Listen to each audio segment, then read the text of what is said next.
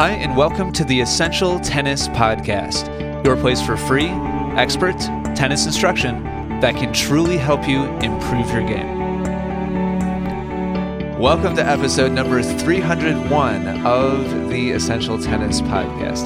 Today we're going to be talking about how to eliminate huge momentum swings in your tennis matches, which is a really rampant problem, frankly. It's something everybody's dealt with at least at one point or another in their competitive career. Some players deal with it a lot, and some coaches deal with it a lot, which is actually where today's question comes from. Before we get to today's question, really quickly, I want to thank a couple recent review leavers or posters on the iTunes Music Store. Special thanks to T-Rex490, Prophecy_64, and Captain Andy. All three of you, thank you so much for taking the time to leave a review. Appreciate that very much. It really helps get the word out there about the show. So today's question comes to us from Kathy, who wrote to me and said, I coach high school tennis and I'm mystified as to why my girls can win their first set 6-1 and then lose the second set badly. How can I coach them to keep their momentum going? Other coaches commiserate with me because they notice the same thing and can't figure out how to get their girls to overcome it. Any tips? Okay, so Kathy, this really kind of pushed me to do a little bit of analysis something that's just kind of been stuck in the back of my head for a little while. I've really been in the back of my mind wondering exactly what the breakdown is. What is the percentage shift from momentum going one direction and another? And I'm not going to go really in depth on this, but I am going to dive into it enough to really bring, hopefully, a perspective shift to you and everybody else listening about what it takes to completely change the landscape of a competitive tennis match. The truth is, a 6-0 set can happen very, very easily if there's even a slight mismatch in the match. And so if there's like a particular strength that matches up perfectly with a particular weakness, if there's a pattern of play that one player is exploiting, then a 6-0 set can actually happen really, really easily. And finishing a match, frequently, tennis players, you've probably heard this, maybe you've said this or you've heard it said from somebody else. If you've been around competitive tennis for any length of time, you've heard this kind of statement after walking off a court. Man, I just finished my match and every single game went to deuce, but somehow I managed to lose 6-1, 6-0 or 6-0, 6-0 or whatever. And just the basic sentiment of, man, it felt so close and it felt like I was really just right there with them. But the scoreboard, like the end match score, doesn't reflect that at all. It just looks like a total blowout. And that happens all the time. And I think the key mindset, the key perspective shift here is understanding how close those sets can be. And understanding that is critical to your mindset on the courts. And we have this kind of internal assumption as tennis players that when somebody gets bageled, I mean, there's even words for it. There's like terms of shame for losing 6-0 or 6-1. There's the bagel, there's the donut, there's the breadstick, and we have this terminology around. And different teams have their own kind of internal speak or terminology or language about what it means to either crush somebody 6-0 or get crushed 6-0. And we have this internal assumption as tennis players. It's just kind of in the culture that that's total domination. And by this, by the scoreboard, it would be super easy to assume that. But in reality, it's not actually the case. And I spent some time yesterday running some numbers. And so let's start off with the basic 50-50 split of points. So out of every 10 points, I win 5 and you win 5. And that would be representative of kind of the ultimate competitive experience in tennis. And when the points are split 50-50, the match can equally go in either direction. In fact, In tennis, the scoring is a little bit unique, and it sets up the possibility of one player actually losing more points than he or she wins and still winning the set or even winning the match. You can lose more points than you win and actually win a tennis match because of how the scoring works.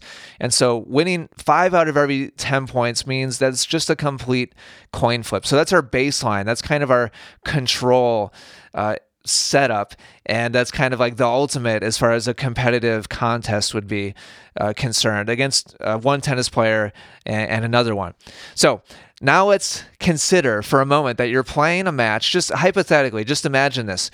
You're playing a tennis match and every game goes to deuce. Literally, you're playing a whole set where every single game goes to deuce, but one player ends up winning every game. And so it's a 6-0 set where every game goes to deuce one time, and then the other player finds a way to really focus, find the right pattern of play, and come away with the game. That means that at the end of that set, the winning player ahead 6-0 has won 62% of the total points played. 62%.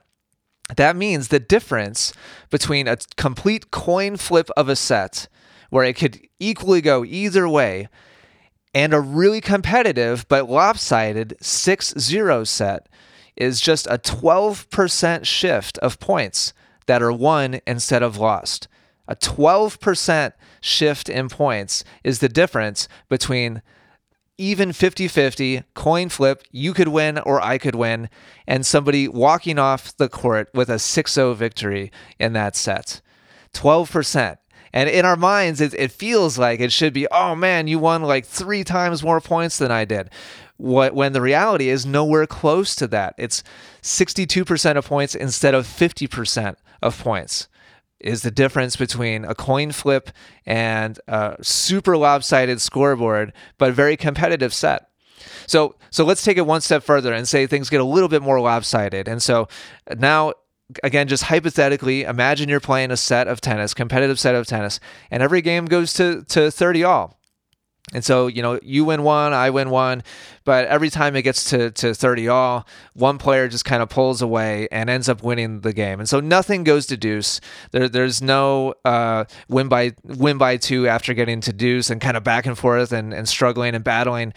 It's you win 2 points each game, but then the other player wins the rest of them. And so we're talking about a 6-0 set, and you would assume that the percentage of points would be significantly higher, but instead of 62% of the total points won, now it's 67%. So it's a 5% difference between the set where everything went to deuce and one player won. If everything goes to 30-all and one player wins, there's only a 17% difference between a coin flip of a match and one player dominating on the scoreboard and winning 6-0 after every game going to 30-all. So 5 out of 10 points, just 5 out of 10 points won is like the ultimate competitive environment.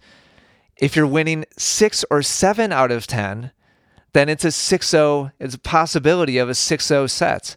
Certainly 6-1 or 6-2, depending on exactly which points get won and which points get lost. I set up a hypothetical where everything was really clean and neat, but winning 5 out of 10 means it could go either way. Winning 6 out of 10 or 7 out of 10 means you've basically just dominated that set. And so we're talking about a difference of 1 or 2 points out of every 10 is the difference between total even battleground, like it could go either direction, and complete domination on the scoreboard, 6-0 or maybe 6-1 or 6-2. So all you need, Kathy, and everybody else listening, Kathy, for your players, and if you're listening right now and you're a tennis player that frequently wins the first set 6-1 and then loses the second set 1-6, understand that we're probably talking about a 10% shift in points won instead of lost. That's the difference between utterly dominating a set and being utterly dominated, is the 10% of points that I won in the first set now go to you, go to the other player. And now the tables have completely turned back and forth. So with that in mind, remember, the next time you lose a set, 6-1, or 1-6 rather. Remember that a 10% shift is all you need to get right back into it. Take 10% of the points that your opponent won and find a way to turn the tables and shift it, whether that be with a pattern shift, which we're going to talk about in a moment, or a mental toughness shift, a mentality shift where you can bring yourself back to level, mentally, and you're back in it, and you find your fighting spirit again, and you kind of pick yourself up out of maybe a dark or a negative place. That's all it takes to completely turn the match around. And also, on the flip side of things, remember, the next time you win a set 6-1, that a 10% shift is all your opponent needs to be completely back in the match and actually dominate the next set. So the bottom line is you have to respect these numbers. Instead of 5 out of 10, 6 or 7 out of 10 completely changes the landscape of the match. And the reality is a few points, 1 or 2 points out of every 10 is the difference between total struggle to the death and one player completely walking away with it. So it's important to keep in mind, out of every 10 points, how small of a shift it actually takes to make a big macro change in what the ultimate score is. So with that in mind, Kathy and everybody else listening, understand that the tactical targets and patterns you use are everything. Both players, if they try low percentage patterns and low percentage shots, point after point, which in high school tennis is really common, you have kind of two extremes. You've got the really tentative, really defensive kind of style of high school tennis where it's like really slow and boring and nobody takes any chances. But then at a little bit higher level, you've got players who are really kind of growing into their bodies and becoming really strong athletes and are able to inflict, a lot of force on the ball, and they learn how to start hitting the ball aggressively and hard, but they don't quite have the mindset of how to construct a point yet. And they don't understand the principles of patterns and different directions of shot that are high percentage versus low percentage. And so a little bit stronger players at the high school level, frequently both players are utilizing really low percentage shots. And so a 10% swing from one player over to the other player isn't uncommon at all. And so a big, 6-1 in the first set and then 1-6 in the second set happens all the time because there's very low awareness and very low ability to adhere to high percentage shot making.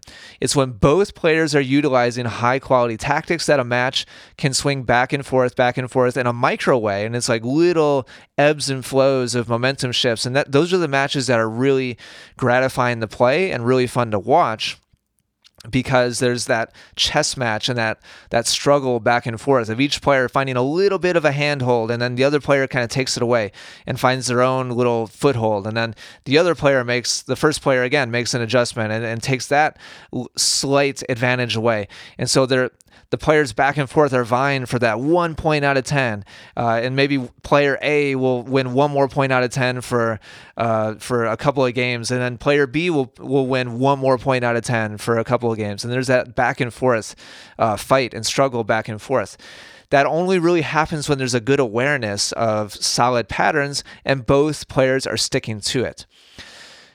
The other way that there could be a big macro shift, something that I alluded to a little bit earlier, is when there's a really weak mental game on either side or on both sides. So if there's a lot of tactical volatility, then there can be huge scoreboard shifts. If there's mental volatility on one side or certainly both sides, there can be huge scoreboard shifts as well. But I think what's important to understand is that big scoreboard shifts can happen with very small percentage-based amounts of points shifting back and forth. I think ultimately that's the biggest thing to understand here, and really respect that and have that mindset that it's just a few points, 1 or 2 points out of 10 can completely turn this thing around. So the question that really needs to be asked here ultimately is, what are good patterns? We don't have time to get into, across the board mental toughness and tactics and strategy for singles and doubles across all different levels of play. But I will give you, Kathy and everybody else listening, a great kind of rule of thumb to start with, a plan A to begin your matches with. And so, Kathy, for your singles players, what I recommend is break it into two locations on the court. You've got your baseline play and you've got your net play for singles players.